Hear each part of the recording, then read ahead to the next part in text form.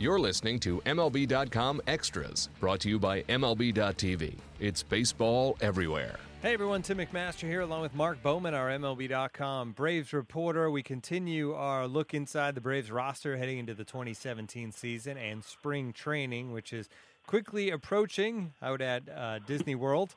And we're going to focus in on the outfield today, Mark, and it's an outfield that fairly veteran, or if not very veteran group heading into 2017, which isn't true of most of this roster. But when you talk about Kemp, Inciarte, and Markakis, there's a lot of baseball in those guys. Let's start with Kemp, because obviously he came over late in 2016, and you look at the total numbers for the year, and it's really remarkable. The home run totals, 35, 100 RBIs on the season. I mean, this is a guy who we kind of got a glimpse of the Matt Kemp we used to see play for the Dodgers. You didn't really know exactly what to expect the day the trade was made. It made perfect sense. The Braves were looking to dump Hector Olivares' contract for whatever they could get, because they were going to eat it. He was never going to play in Atlanta. And obviously the Padres were willing to not only, to eat that salary, just to save some from what they were paying Matt Kemp. And you heard some of your West Coast colleagues, what are the Braves doing, or whatever guy they saw there in San Diego over the last couple of months. They questioned why the Braves do this. Is not the same guy we saw. I mean, this was, like you said, he doesn't have the legs he did the year that he finished second at the NL MVP. He's gotten in better shape this offseason. But at the same time, that bat was still there. And it wasn't just that production that he provided. They just needed a right-handed presence right there in the middle of that lineup. And that's simply, Freddie Freeman was doing some pretty incredible things before Matt Kemp arrived. But just having him sitting behind him, added to his success, enhanced the value that Nick Markakis had behind him. And, Matt Kemp's presence is a significant reason why that offense finished second in the league and runs per game over the final 2 months, second only to the Rockies. So maybe they were first in the non-Coors Field divisions. He's not only the significant reason that they performed so well there the last couple of months of last year, but he's a key reason why there's so much optimism this year. And it's not just the focus on him. It's just what he does for everyone else around him. What he does for Freddie in front, or with Freddie sitting in front of him and with Nick Markakis sitting behind him. But the middle of that lineup is, there's some legitimacy to it, and we haven't been able to say that for a few years here in Atlanta. Now in center field, Ender Inciarte, obviously another part of that trade that kind of keeps on giving for the Braves, along with Dansby Swanson, Aaron Blair in the Shelby Miller deal. And all he did last year was provide a pretty good bat, and he has that speed, obviously, and a excellent Gold Glove caliber glove in center field. Yeah, you see it, with your own eyes throughout the season. And then our StatCast folks, they break it down and confirm everything that our eyes saw. This guy did some special things. I mean, some of the with the glove, and you kind of expected him to provide Gold Glove caliber defense. I think the biggest change for Ender last year, obviously he missed most of the first month with the hamstring injury that he suffered there during the first week. He struggled to get going right before the All-Star break. He started to feel some things, and that was confirmed when he came back after the All-Star break. And, he hits 360 with a nearly 400 or 430 on-base percentage, I believe it was. And he provided them a legit catalyst there in the leadoff spot. And, if this guy stays healthy, he can continue to be the key ingredient at the top of that lineup. I think the biggest reason we saw such improvement from him during the second half of last year was the fact that he hit left-handers so well. That was a big concern when he came over. Would he be able to stay healthy? Could he hit left-handers? Well, you had basically a season and a half worth of sample size there based on what he had done in Arizona. That those concerns were created from that small sample size. The one half year of extreme success in Atlanta should also be viewed as a small sample size, but you saw everything this guy can provide, and it made perfect sense for the Braves to extend him in December with the contract they provided. That doesn't, when you're extending an arbitration-eligible player, that really doesn't do anything to say they're definitely going to be around for the length of that, but it provides some cost certainty. And when you compare that deal to some of the others that were, made this offseason, I think the Braves got significant value when you look at what he provides not only with his bat but with his glove. It's he and Billy Hamilton were both deserving of a Gold Glove last year, but what Ender can do with his arm, I think, is what sets him apart, from the other great center fielders. When you look at right field, is this job Nick Markakis's, or could there be a little competition there in spring training? No, this is Nick Markakis' job. What we saw from Nick Markakis, this guy is what he has done. He basically, that neck surgery he underwent was basically the same one that Peyton Manning underwent, David Wright last year. There's still questions about David Wright. And when Nick Markakis came back, he was committed.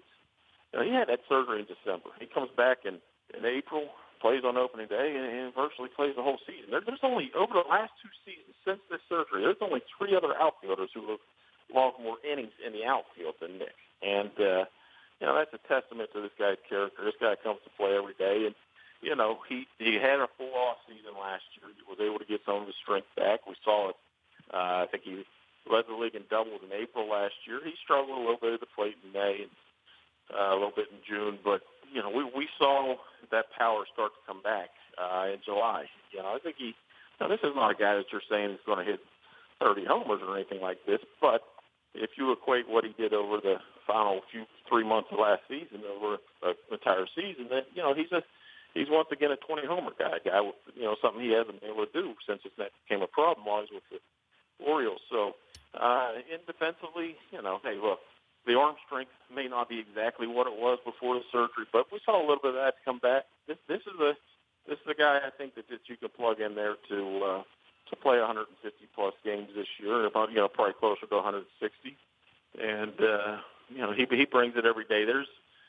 He doesn't say a lot, but just his actions speak louder than words, and in terms of the leadership he provides in that clubhouse, he's a very valuable piece for this team. When you think about this team and its bench, and it sounds like they're going to go with a 4-person bench for the most part, it becomes interesting when you look at the names. Jace Peterson seems like a lock to be on that bench. Then there's Micah Johnson, who's part of the organization now, Emilio Bonifacio, Chase Darno.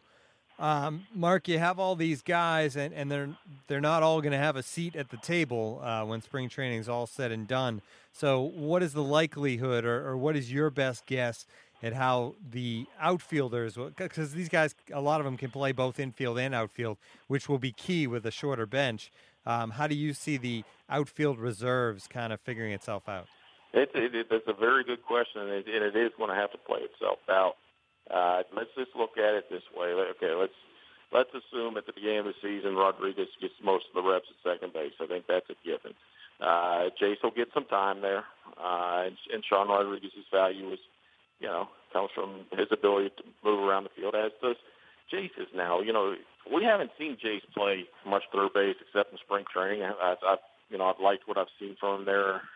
We haven't seen him play center field a lot, but yet when he did the one game last year, he had a game-saving catch that, was all over the highlight clips the next day. Seeing him play solid left field. He's a guy that can move around. He's going to be a very valuable piece of that bench. Both he and Sean Rodriguez can play center field if necessary. If they want to carry someone else, which I do expect them to do, one of the bench guys will be somebody that really can, or has more experience there in center field. You're looking at Emilio Bonifacio or Micah Johnson getting one of those spots with Bonifacio, probably having the nod, being the early favorite heading into camp. So let's just assume it's Bonifacio and Peterson. Now, if you give that other spot to Micah Johnson or Chase Darno, Chase was you saw him do a lot of great things last year early on. He's a guy that also can play, around the infield and in the outfield.